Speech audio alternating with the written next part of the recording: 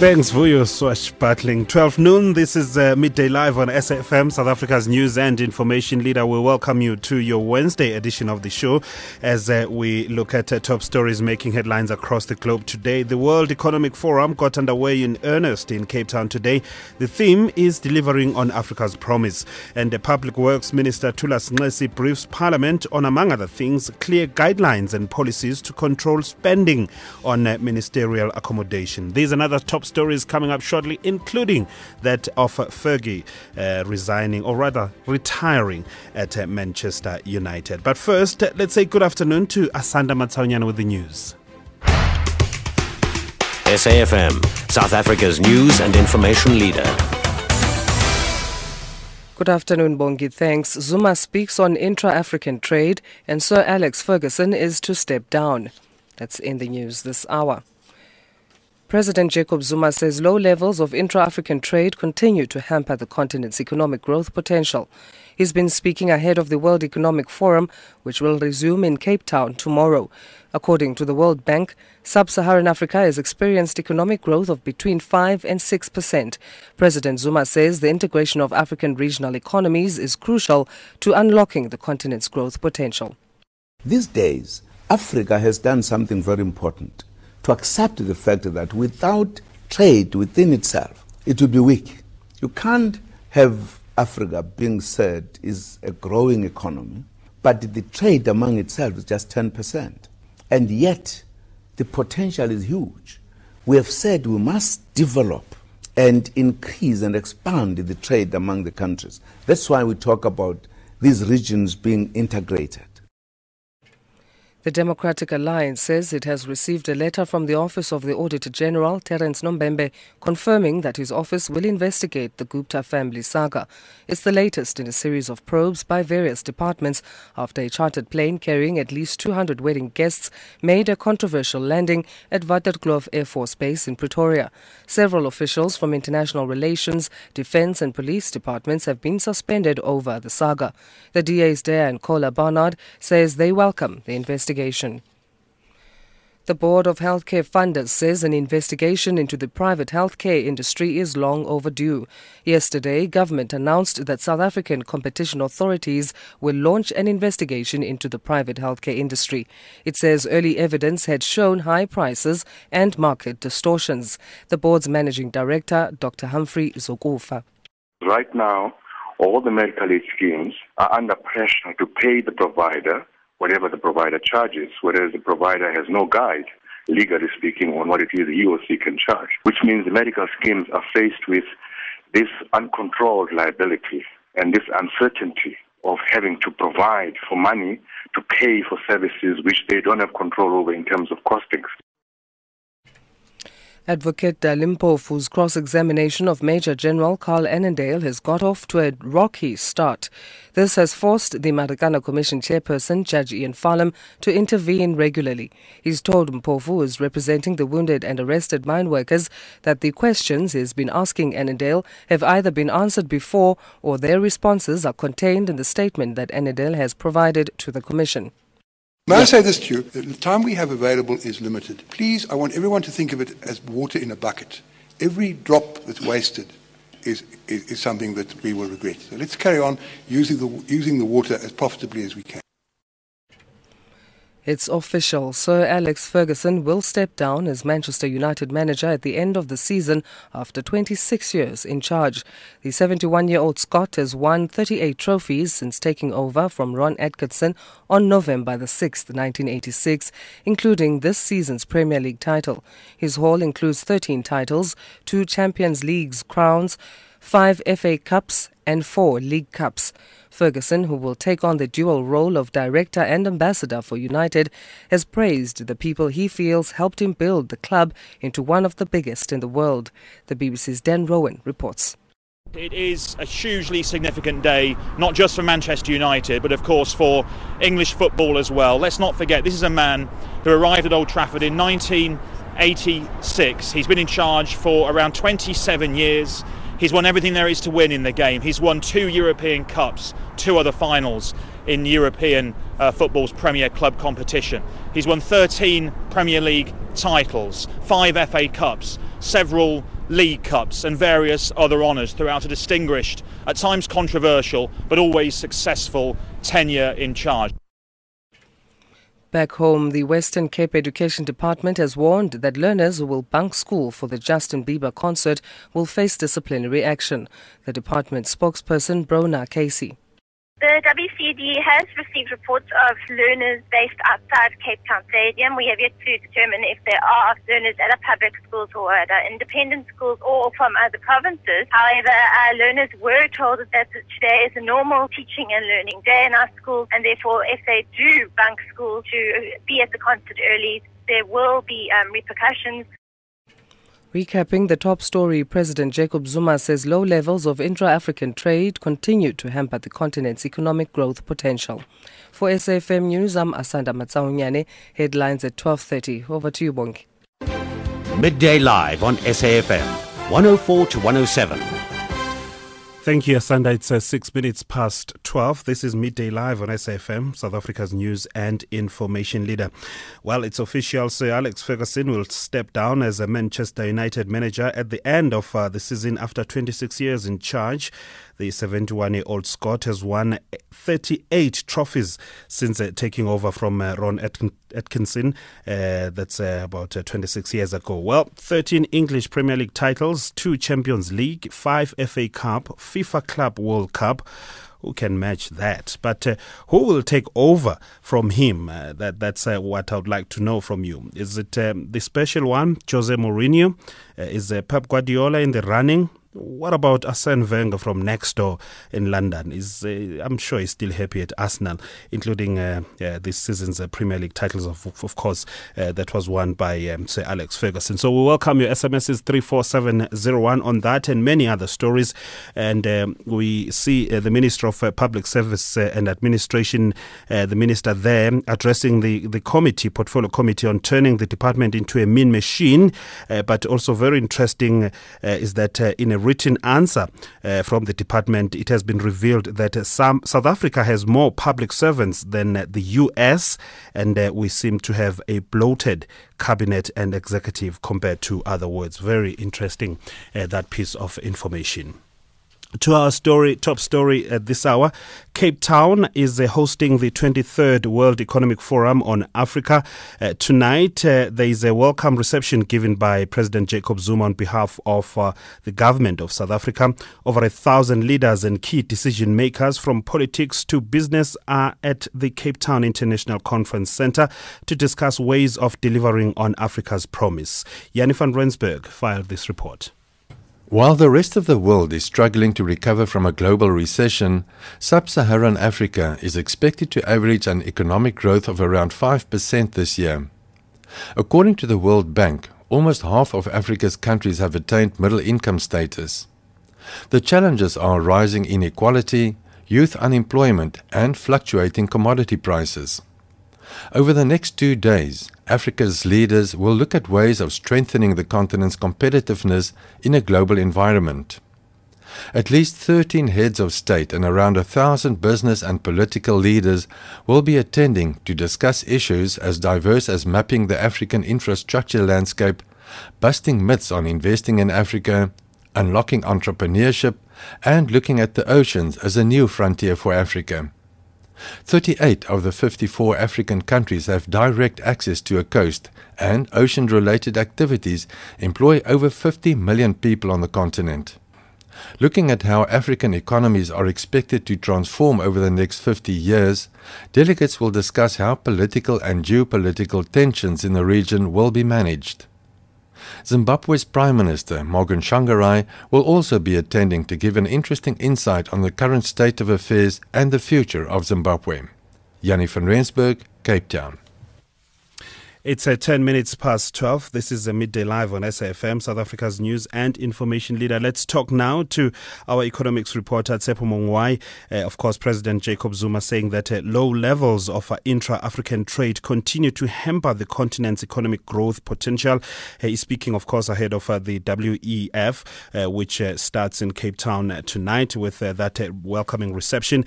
And according to the World Bank, Sub-Saharan Africa has experienced economic growth of between 5 and 5.6%. Tsepo, economic growth of between 5 and 6% according to the World Bank. Is this enough? And of course, what else can you tell us about preparations for the WEF starting tonight?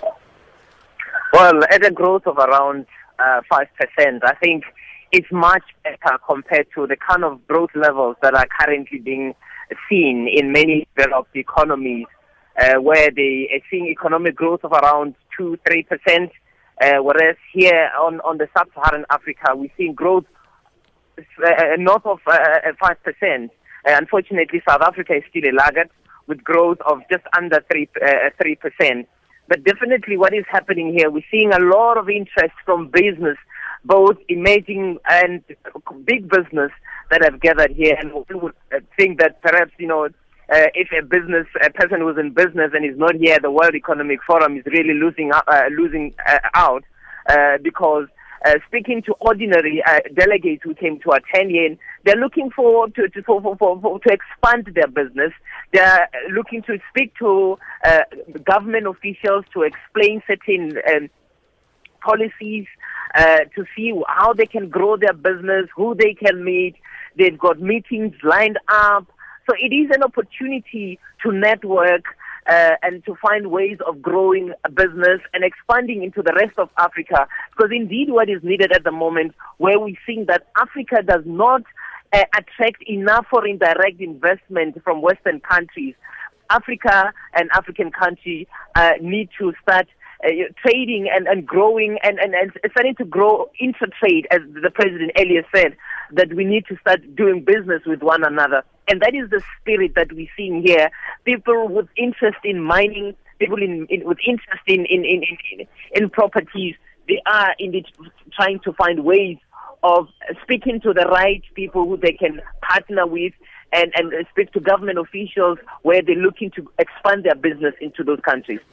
You're talking about intra-trade, which was obviously emphasized by President Jacob Zuma, but one needs to look at removing the so-called bureaucratic red tape. I mean, registration of businesses here in South Africa is problematic. You talk of issues of visas, for instance, if you want to go and do business in other countries. In just the SADC region, it becomes an issue. So those bureaucratic red tapes need to be removed. There are sessions where they are discussing issues of policies and how they can make business thrive and investment thrive on the continent. Issues of red tape, it's still a major concern. Remember that in many African countries, as much as they want to open their gate to attract more investment, they're also trying to protect their people. They're also trying to protect their existing business. So there is that striking balance that they're trying to achieve to ensure that they don't damage their businesses as they open or liberalize their own markets. But there are government officials, there are about 14 head of states that are coming here to attend and also to interact with business. And I must say that although they're saying that this is an interaction between academia, the social part of communities, the most engagement and interaction seems to be among business and between business and government. All right, but Tsepo, from interacting with a whole lot of people there, what kind of sense are you getting? What is the focus of this forum? Is it focusing on trade? Is it focusing on growth in Africa? I see here our own finance minister saying that unbeatable growth path to lift Africa. Is it focusing on investment? Is it focusing on FDI? I know the theme is delivering on Africa's promise.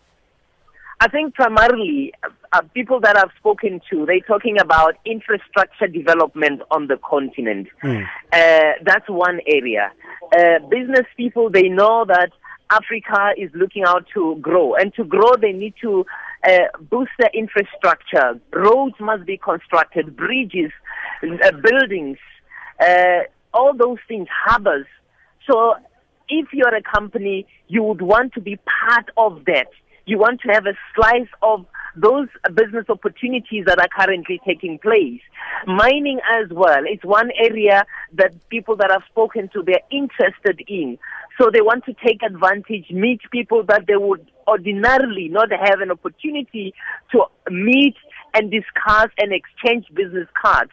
So it is one area, a property as well. There are those who are looking at, building property, office in the rest of Africa, and also here in South Africa. So there is interest in that particular area as well. Very interesting. You're talking about infrastructure development and investment in that area. But I heard one of the speakers there highlighting that some 80 million jobs could be lost in China. So suggesting that we should pick up on those industries that are weakening and shedding jobs. Talking about the clothing and textile industry, for instance. Are there talks around that? I know in Nigeria already they are focusing on that as one of their many other key drivers of job creation. Interestingly, what I've noticed that we don't have quite a lot of delegates from China or Chinese company. There are a few, I think one or two, but they didn't seem to have attended in big numbers one would have expected. But we know that China at the moment is experiencing its own share of problems. It has rising inflation, wage demands are increasing, so they're not exporting as much as they used to export. They've turned to domestic demand. And they're trying to find ways of stimulating their own domestic demand because they realize that they can no longer sustain the economy through exports. So that is why at the moment we're seeing a slowdown in the Chinese economy. And I think that kind of caught most of people off guard in China. But it is the reality of the economy. It's cyclical in its nature and it keeps on changing all the time. So Africa is aware of those developments as much as, of course, we're still attracting investments from China. But there is that caution that has emerged that we need to be careful in terms of what is it that we want from China. So businesses and governments on the continent are scrutinizing investments from China. But at the same time, there is that resonance that they need to start doing business among each other and not just rely on business on foreign direct investments from China. Okay. And although we can talk about foreign direct investments from China, South Africa or Africa at large is not really attracting much foreign direct investments. We know South Africa and Nigeria, they are the main countries that continue to attract a larger share of foreign direct investment on the African continent. Okay. But that is as much as that. Right. There isn't much foreign direct investment coming in on the continent. Tsepo Mongwai, thank you very much. Our economics reporter in Cape Town, attending the World Economic Forum, which kicks off with a reception this evening. 18 minutes past 12. Midday Live on SAFM, 104 to 107. Our top story this hour, President Jacob Zuma says low levels of intra-African trade continue to hamper the continent's economic growth potential. Looking at the markets at this hour, gold is trading at $1,451.01 an ounce, platinum at $1,484.75 an ounce. The rand is trading at 9 rand 6 cents to the US dollar, 14.03 to the pound, and 11.88 to the euro. Tired of working for a boss? Want to own your own business? Then don't miss the International Franchise Expo at the Sandton Convention Centre from 9 to 11 May. See the latest franchise brands, shop for exciting business opportunities, and get expert advice at the Speaker's Corner. With the economy in recovery, now is the time to start your own business and be your own boss. TV Licenses invites you to experience any and everything that is franchising today. Remember, the International Franchise Expo, 9 to 11 May, Sandton Convention Centre. TV Licenses, making a difference. Join me, Hilton Tarrant, every weeknight at 6 for the SAFM Market Update with MoneyWeb, with breaking business news, expert analysis, investment insights, and the story behind the story. We're helping you make sense of the markets and your money. That's the Market Update, weeknights right here on SAFM at 6. 7 million children in South Africa go to school every day without shoes. Join Flip Flop Friday movement in partnership with SAFM. Let's make a difference to a soul this winter by wearing a pair of flip-flops on Friday the 31st of May 2013. Purchasing a pair of flip-flops will afford an underprivileged child to own a pair of school shoes. To join the movement, go to www.flipflopfridaymovement.co.za. Midday Live on SAFM, 104 to 107. 21 minutes past 12. This is Midday Live on SAFM, South Africa's news and information leader. Let's stay with the World Economic Forum, of course, taking place in Cape Town.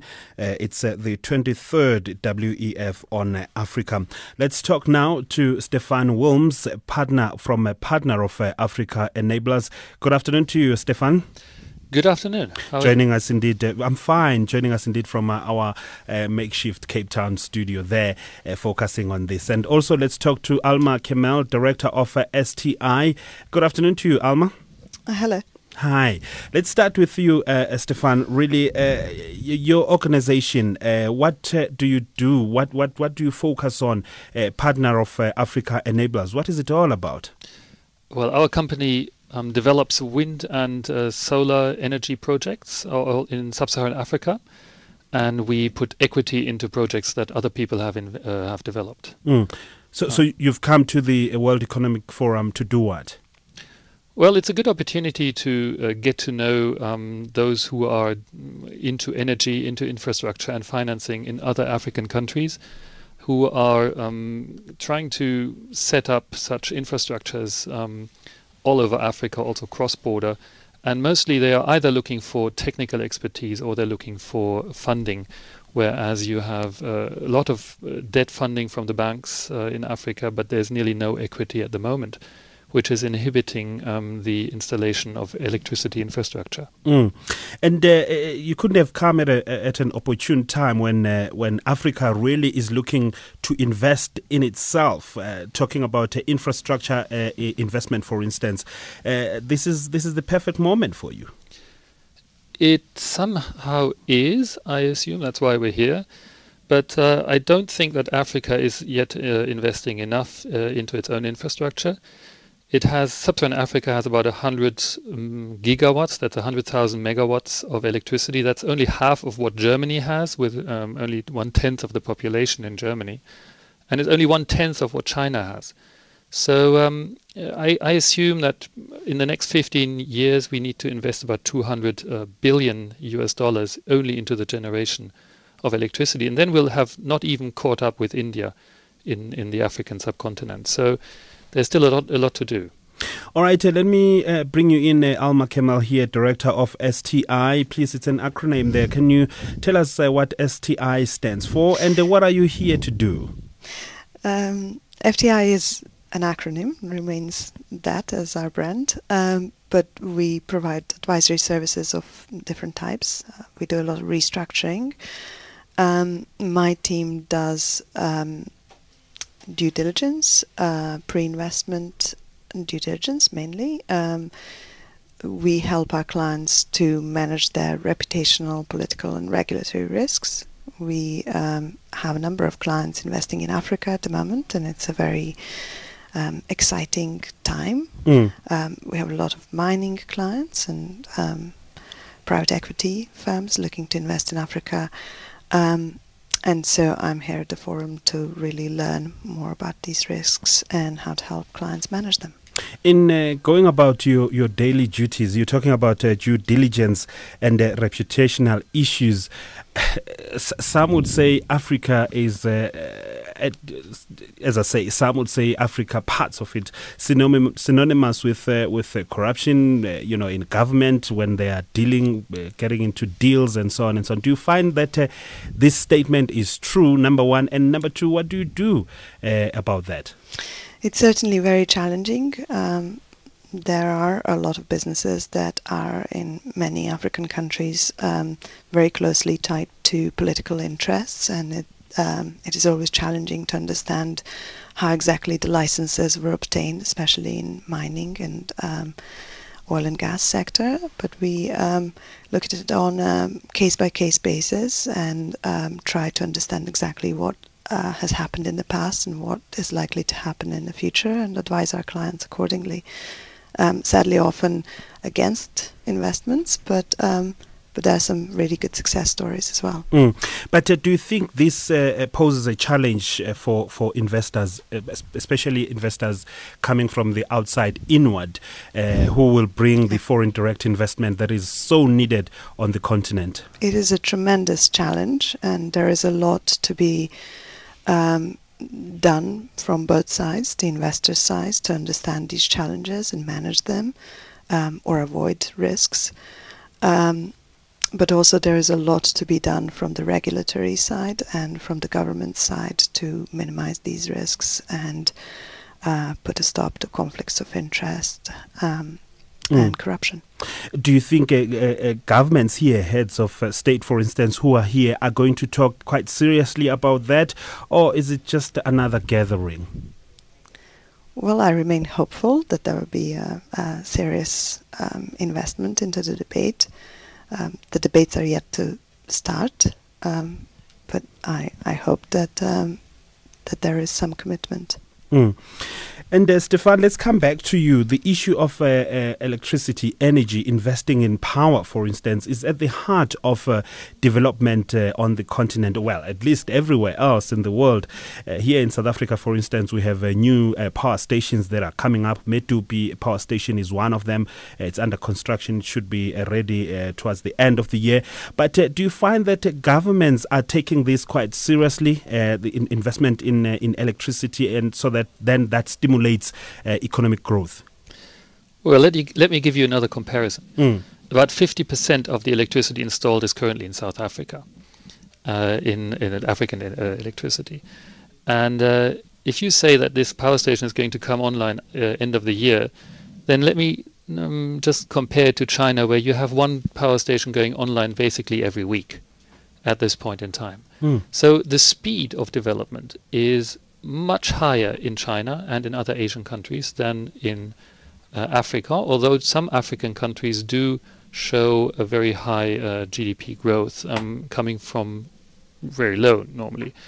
But the question is, why is it so slow here? And maybe I can come back to your earlier comment. It's a lot about regulation, it's a lot about decision making, and it's sometimes about corruption also. But if it takes a government half a year to write a letter because its own system is not managing to kind of get the decision right, then this is half a year that an investor has to wait while he might even be on the ground with an office and nothing is moving. So that's quite a high cost for an investor.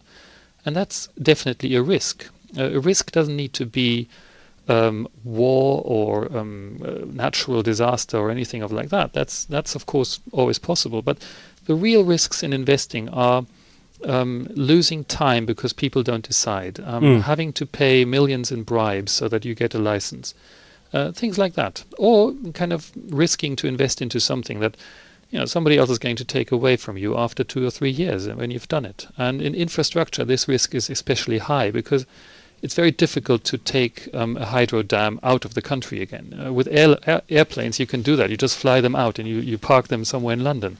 But a hydro dam or a wind farm is just stuck in the country and you can't do anything about it. Very interesting. I've got to thank you both, Stefan Wilms, partner of Africa Enablers, that's the company, and of course talking to Alma Kemel as well, director of FTI, coming to South Africa, coming to Cape Town, coming to the World Economic Forum, really to learn, but also to interact with a number of guests, decision makers from politics to business who are there. And tonight there's a welcome reception given by President Jacob Zuma on behalf of the government of the Republic of South Africa. And of course, we'll be monitoring this for the next couple of days still to come. We'll welcome your SMSs also 34701 on anything that is on your mind right now, including Alex Ferguson retiring. Yes. After 26 Trending years. So much on Twitter. That's I can imagine. Topic of the week, I'm sure. Yeah, that's 12:30 now, and it's time for the news headlines with Asanda Matsaunyan.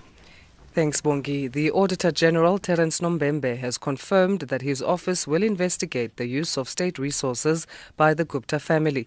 This is in relation to the landing of a privately chartered plane at the Waterkloof Air Force Base in Pretoria. President Jacob Zuma says low levels of intra-African trade continue to hamper the continent's economic growth potential. He's been speaking ahead of the World Economic Forum, which will resume in Cape Town tomorrow. And it's not clear who will take over from Sir Alex Ferguson, who has announced his intention to retire at the end of the current season.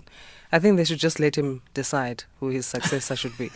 He didn't like Jose Mourinho that much, so if he's the one to decide, there'll be a problem there. You think so? I tell you. But there are two names, Pep Guardiola and Jose Mourinho, as far as I'm concerned. If you want to continue on this trajectory of Manchester really collecting trophies, I think that's the one.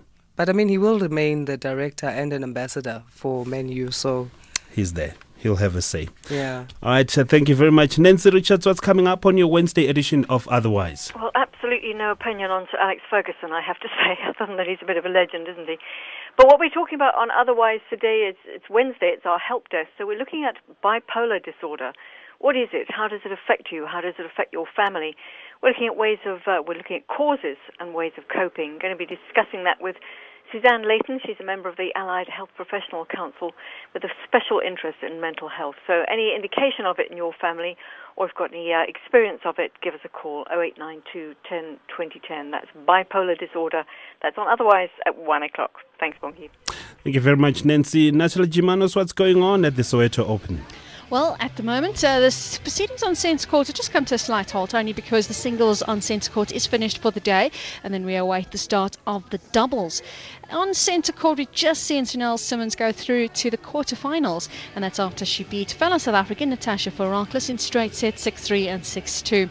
Varaklis only had one opportunity to break the serve of Chanel Simmons, and she just wasn't able to convert, whereas on the other hand, Simmons had 3 break point opportunities throughout the match, and she was able to convert every single one of them. It was a very tough matchup for Varaklis, who has come off quite serious injuries. She had a hip problem and also a fractured hand, which she still wears a brace on at the moment to ensure that she keeps that safe. So a very tough matchup for her in the second round, but Chanel Simmons is looking quite good, but she is going to be moving on now to the quarterfinals, and she could more than likely face the number 2 seed Julia Glashko, who's on court at the moment in the quarterfinals. So that will certainly be a tough draw for her at that stage of the tournament. A little bit earlier on today, we saw the number 1 seed struggle a bit to get through to the quarterfinals, but she made it through in 3 sets. Tameya Babosh of Hungary beat Pemra Ozgen of Turkey 6-2, 4-6 and 6-1. And then there was a shock result on court number 3, with the number 6 seed being knocked out. Jovana Jakšić of Serbia was knocked out by fellow Serb Teodora Mrčić in 3 sets, 2-6, 6-1 and 6-2. Natalie Jimanos for SAFM Sport. Thank you very much there, Natalie Jimenez, and very hilarious, funny SMS here coming through from Matula Tulare, saying that I think Jomo Sono can take over at Manchester United. Ha ha ha. And Fergie won 49 trophies. Moyes is next manager, but no one will ever match the great one. That's that one coming through from Alan. Of course, I hear David Moyes is the one who is being tipped to take over there, because the other two, of course, they have long-term contracts with their clubs. Arsenal coach is the right man to replace Fergie. That's NG Guatema. Only 3 teams can will or win the English League. So the new manager has a 1 in 3 chances of success. Let dear Gary Bailey take the job. Okay, Gary Bailey is our own here in South Africa. He was a goalkeeper at Kaizer Chiefs and at Manchester as well. The DA should not be too optimistic on the investigation of Guptas by SARS. Fact is, since 2008, SARS has never made any findings against President Zuma Pels, there, says Pure in KwaZulu-Natal. And this one, I have warned this nation a good time ago that the Guptas are corrupting our nations. The state president should resign. That's Paseka Makoti there. And of course, I'll be reading the rest of your SMSs, and we'll be playing a short clip on Ferguson as well, coming through from Italy, from Munda, BBC Munda there. So we'll be looking at that particular story as well. It's 25 minutes to 1. Let's talk now to the CEO of MTN Ivory Coast. That's Wim van Helleputte. The issue really is that Ivory Coast's government has named MTN as one of 5 companies that risk losing operating licenses due to poor levels of service in that country. The company has come under pressure from other African countries. Ghana told the mobile operator to stop issuing SIM cards until it betters its service. Let's talk to Wim here. How true is this, and what seemed to be the problem? Good afternoon. Thanks for talking to me. I'd just like to put the record straight. The minister was on a visit on Monday in our offices, and we have very good relations with the Minister of Telecoms, with the regulator here in Ivory Coast. And the minister just made a general comment concerning the quality of service of the networks. We are 6 or even 7 operators here in Ivory Coast. Because obviously they want to make sure that all the operators are giving the best quality to their customers. And it was just a broad statement that, of course, they want the best quality, and the regulator is doing regular verification of the network quality, and MTN here in Ivory Coast is coming out as number 1 on all of these quality measurements that the regulator is organizing. So there is absolutely no immediate threat to MTN here in Ivory Coast that we would be in trouble concerning the license. On the contrary, I think there are a lot of other operators that have, would I say, a network coverage of quality which is far behind MTN's. And maybe those are the ones that should be a bit concerned. But where are these reports coming from? Where are these reports coming from, Mr. van Helleputte? Well, you know, we had a short press conference with the local press after the minister's visit, and there the minister commented on the quality of the networks. He also made comments on some of the smaller networks that would not be up to date with their payments concerning the license. So there are some concerns that some of the smaller operators have not been paying completely their license fees. And so he made a statement saying that within the next 6 months, they will verify all the payments due to the authorities by the telecom operators. And if any of the operators would not be compliant with all the payments due, then they could threaten to withdraw the license of those who would not be compliant. Obviously, MTN here in Ivory Coast, we are compliant with all the payments on license fees that are due. So there is absolutely no risk that MTN would be part of those that would be threatened losing their license because of not being up to date with their payments. On the contrary, we are the biggest tax contributor here in Ivory Coast.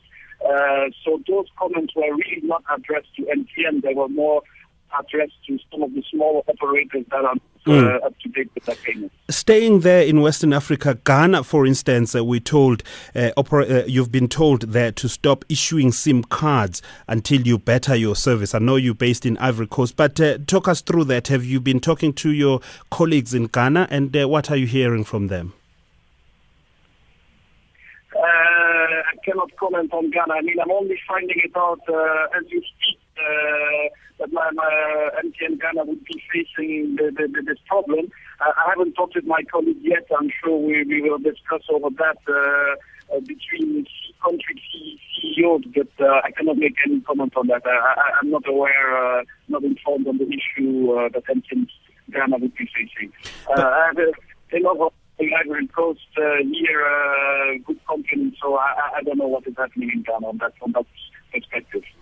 All right, we thank you very much. The CEO of MTN Ivory Coast, that's Wim van Hellepute there, talking to us about reports that Ivory Coast government has named MTN as one of the 5 companies that risk losing operating licenses due to poor service delivery there. And of course, you hear in Ghana, the government there has asked the operator to stop issuing SIM cards until it betters its services. Public Works Minister Thula Nxesi has briefed Parliament on the department's budget vote. Nxesi has stressed that clear guidelines and policies are needed to control spending on ministerial accommodation. Let's talk now to our reporter in Cape Town, Abongwe Kobokana. Abongwe, just talk us through the highlights of Minister Thula Nxesi's briefing to Parliament today. I know the issue of upgrades to President Jacob Zuma's Nkandla home, also spending on the so-called prestige projects came through. Yes, Bongi. Firstly, I should perhaps by mentioning that the minister yesterday, Minister Nxesi had a media briefing on his budget votes today, and much of what he said today was exactly what he pronounced on yesterday.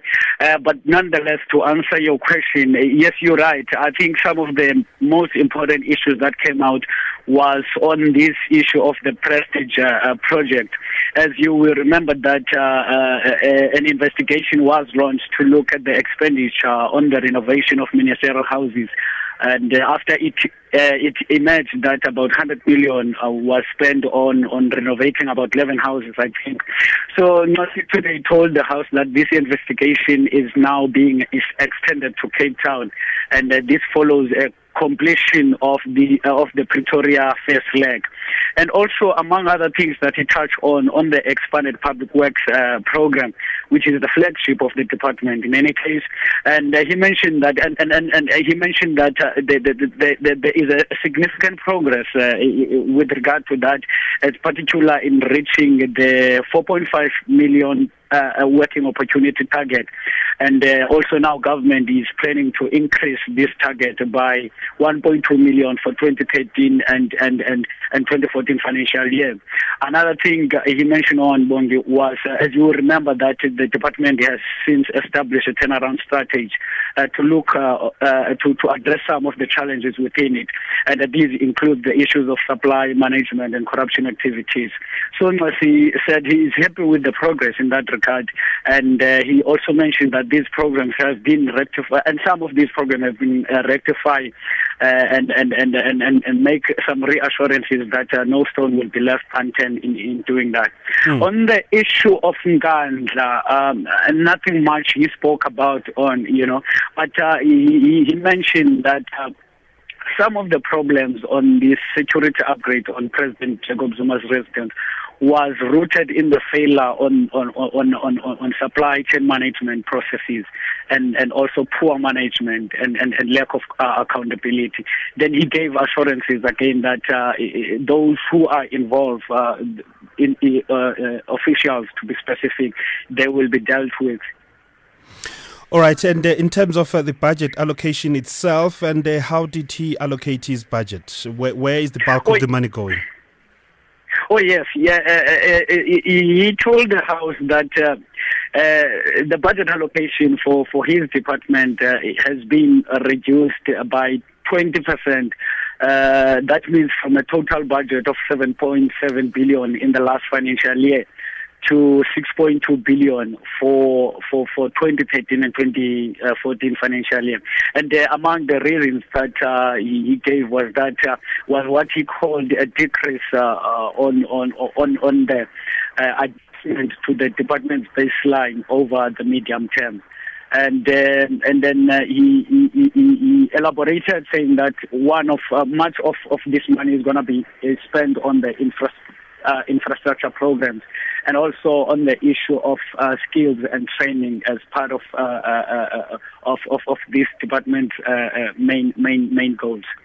Abongwe Kobokana, thank you very much.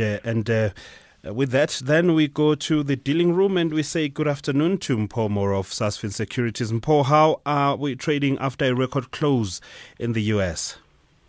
Good afternoon, Bongi. Our market is trading high above the 40,000 level with most indices in the green after the Dow closed above 15,000 points for the first time ever.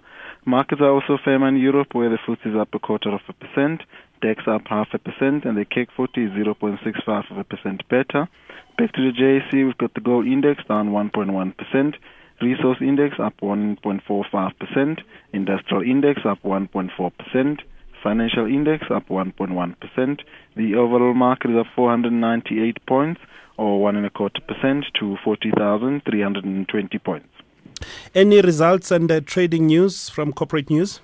We've had results from Astrapec, Altron, and a trading update from Isofrenkie. We'll start with Astrapec. They released their full year result.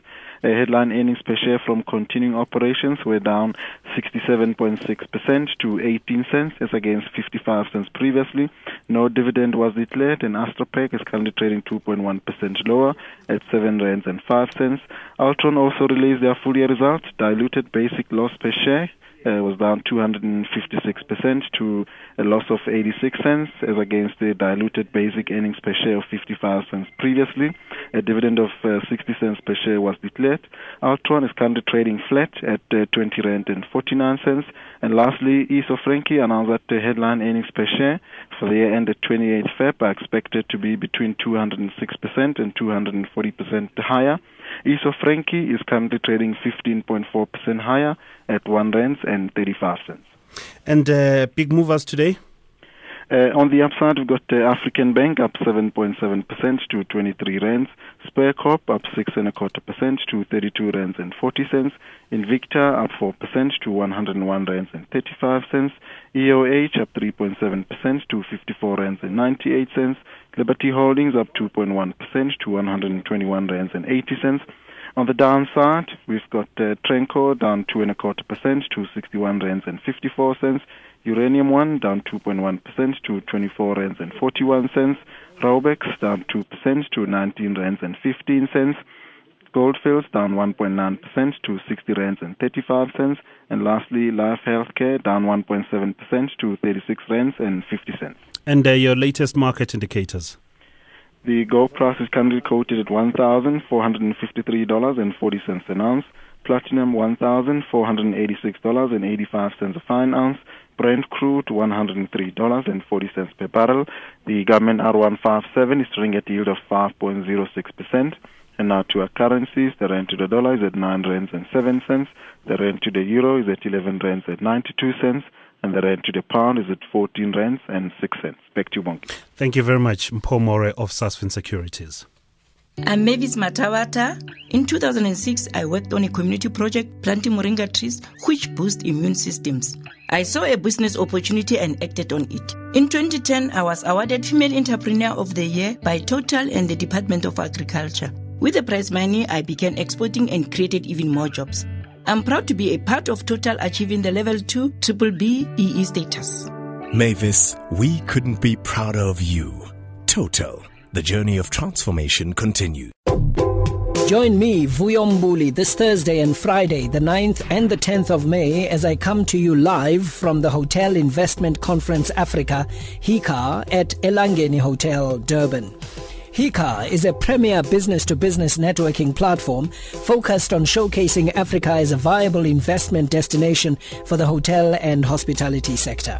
For more information, visit www.hica.co.za. This broadcast is made possible by the Tourism Business Council South Africa in partnership with the province of KwaZulu-Natal. Midday Live on SAFM, 104 to 107. Let's go to the UK now. It's not clear who will take over from Sir Alex Ferguson, who has announced his intention to retire at the end of the current season. Reports over the future of the 71-year-old began sweeping Manchester earlier today. This after United's players were apparently told that the club would make a major announcement at the final home game of the season on Sunday. Sir Alex is British football's most successful manager. He will take a seat on the board board and also become an ambassador of the club. But how was Ferguson viewed in South America? Was he as popular there as he was in the UK and perhaps the rest of the world? The BBC's Mundo correspondent Jose Pinochet explains. Well, you can imagine everybody is talking in the social networks at the moment about one of the main figures in the football in the last 20 years or more, 30 years. Alex Ferguson, of course, for what he has achieved here and during all these times, all the titles, and his relation with some of the South American players like the Argentinians, Juan Sebastián Verón and Gabriel Heinze in the past, and nowadays with the Mexican Javier Chicharito Hernandez and the Ecuadorian Antonio Valencia, of course, is this kind of relation. But I think mainly everybody in South America admires him, admires the way he has been for so long in the same job. And Ferguson was also seen as a controversial figure there. Here's just one instance that the BBC's Jose Pinochet can recall. It is, especially because in the way he departed the relation with Gabriel Heinze, that after 3 years, Heinze went to Real Madrid. Heinze supposed to join Arsenal, and Ferguson denied him to come down to London. So he fight between them, and also with Juan Sebastián Verón. Verón was one of the most expensive signs for Ferguson in his career at Manchester United, but Verón didn't work out at Old Trafford, and then came out, he joined Chelsea after his experience at Old Trafford. And that's the BBC's Spanish Mundo correspondent, Jose Pinochet. Let's come back home now. And the Public Services and Administration Minister, Lindiwe Sisulu, has addressed the Portfolio Committee today on turning the public service into a mean machine. A written answer today revealed that South Africa has more public servants than the United States, and we seem to have a bloated cabinet and executive compared to other countries. But let's talk now to our reporter, Philip. Good afternoon to you.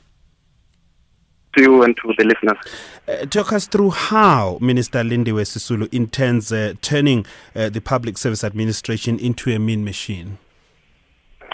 I think one of the things that the minister has highlighted is that they want to deal decisively with corruption, and she's reiterated that as government they are going to deal with this matter decisively.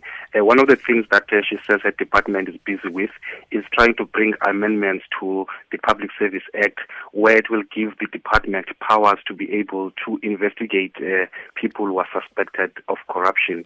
At the moment, she is saying that they are unable to do that, and they have to rely on the Hawks and the Special Investigating Unit, which are already outstretched by some of the demands. So she's saying that that aspect is going to be coming before Parliament soon. Secondly, the one thing that she's emphasized is that in terms of trying to professionalize the public service, she's saying that government employees will now be compelled to undergo training in terms of the minimum and norms in terms of public service delivery. And she's saying that that special institution to train government employees is expected to open in September, which will replace the current training college, Palama. And lastly, one of the other things that she's saying that she's going to do is that she's saying that in terms of the National Development Plan, it's advised that the department appoint a senior government official that will be able to appoint government's director generals, because she's saying that sometimes, this current system where it's the minister who has the prerogative of appointing DGs sometimes leads to frosty relationships. So she's saying that this new government officials who will oversee the appointment of DGs may help, to minimize that kind of a political interface. And she's saying that that matter is also going to be in one of their plans. And briefly, Bulelani here, did she say anything about really proposing trimming the public service? I mean, saying that it's one of the most bloated in the world. Well, the minister has been silent on that, given that, this is a policy matter that probably will have to be taking advice from the ruling party. But, this is a matter that is worrying really with regards to the bloated system, according to opposition parties. This is also a matter that has been coming up on an ongoing basis, because opposition parties are saying that, this bloated system is really taking a huge chunk in terms of the way wage bill. Bulelani Philip, we hope to talk some more. Thank you very much, our reporter in Cape Town. With that, time for Create with Michelle Constant. Create is proudly presented by Business and Arts South Africa, bringing the business of the arts and the art of business together. A week-long international poetry festival, Dancing in Other Words, is currently taking place at Spear in the Cape. The festival, which is a project between Spear and the Pirogue Collective, sees a group of renowned poets and literary figures from around the world, amongst them the Republic of Korea, China, Germany and Slovenia, come together in conversation, travel and translation.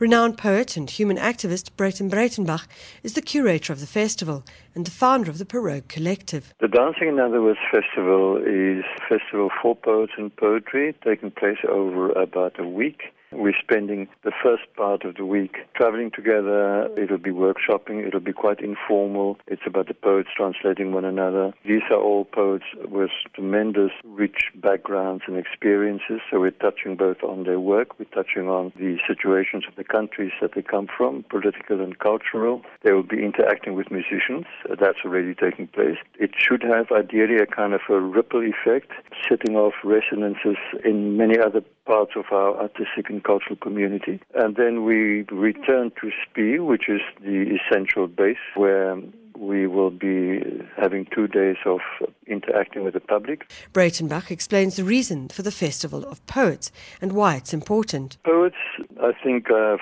a lot to say to the world, both in terms of memory, in terms of texture of the world that's around them, and in terms of language, which is a very important tool that we all use and we misuse very badly. I think it's about time that poets make a concerted effort at recapturing and taking back the banalization of language, particularly as it's being used by politicians and in administration and all kinds of other ways. It's a one art form, oddly enough, that has not really evolved, it's not really changed ever since the beginning of human consciousness. And it's also the one form of expression which, however much we know it is language bound, it definitely transcends languages and it transcends time and epochs and cultures. These are all the reasons why I believe it's very important to particularly make it possible for poets to get together and get down to the experience through their lives and through their cultures and the histories of what it's all about. One of the main themes which the poets are exploring is the ethics of imagination, or imagining ethics. The theme that's overarching this particular gathering of poets is very much the one of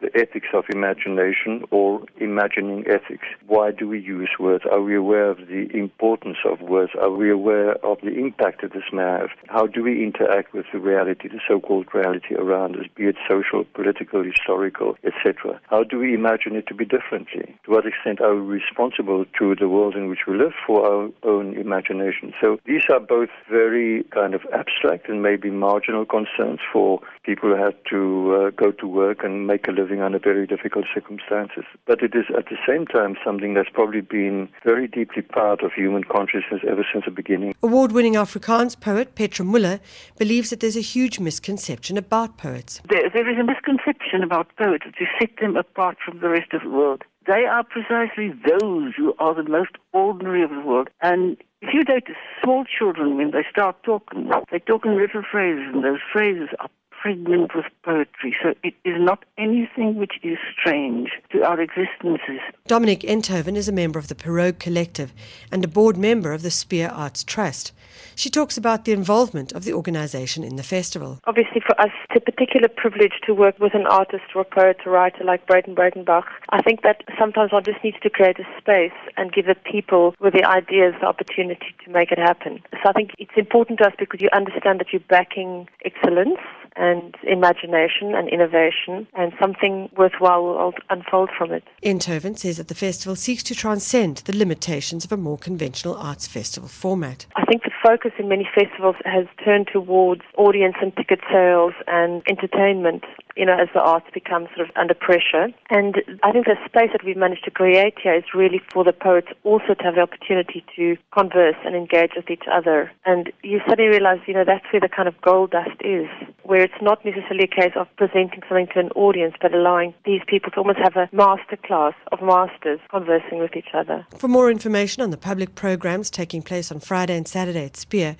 you can log on to www.dancinginotherwords.co.za. I'm Michelle Constant. This feature was produced by Monique Stander, and you can email me on create@basa.co.za. Create, proudly brought to you by Business and Arts South Africa, creating new opportunities for business arts partnerships. Email create@baza.co.za. And that does it for your Wednesday edition of Midday Live. Thanks to the team, Mabubuluka and Mandi Samcelu. And we've got technical producer today in Dogozo Kuzwayo, senior producer Nomalizo Mandela, executive producers Busi Chane and Aubrey Sechie. My name is Bongi Kwala. I'll return for your Thursday edition tomorrow, being the 9th of May. Till then, enjoy the rest of your listening on SAFM. Bye-bye.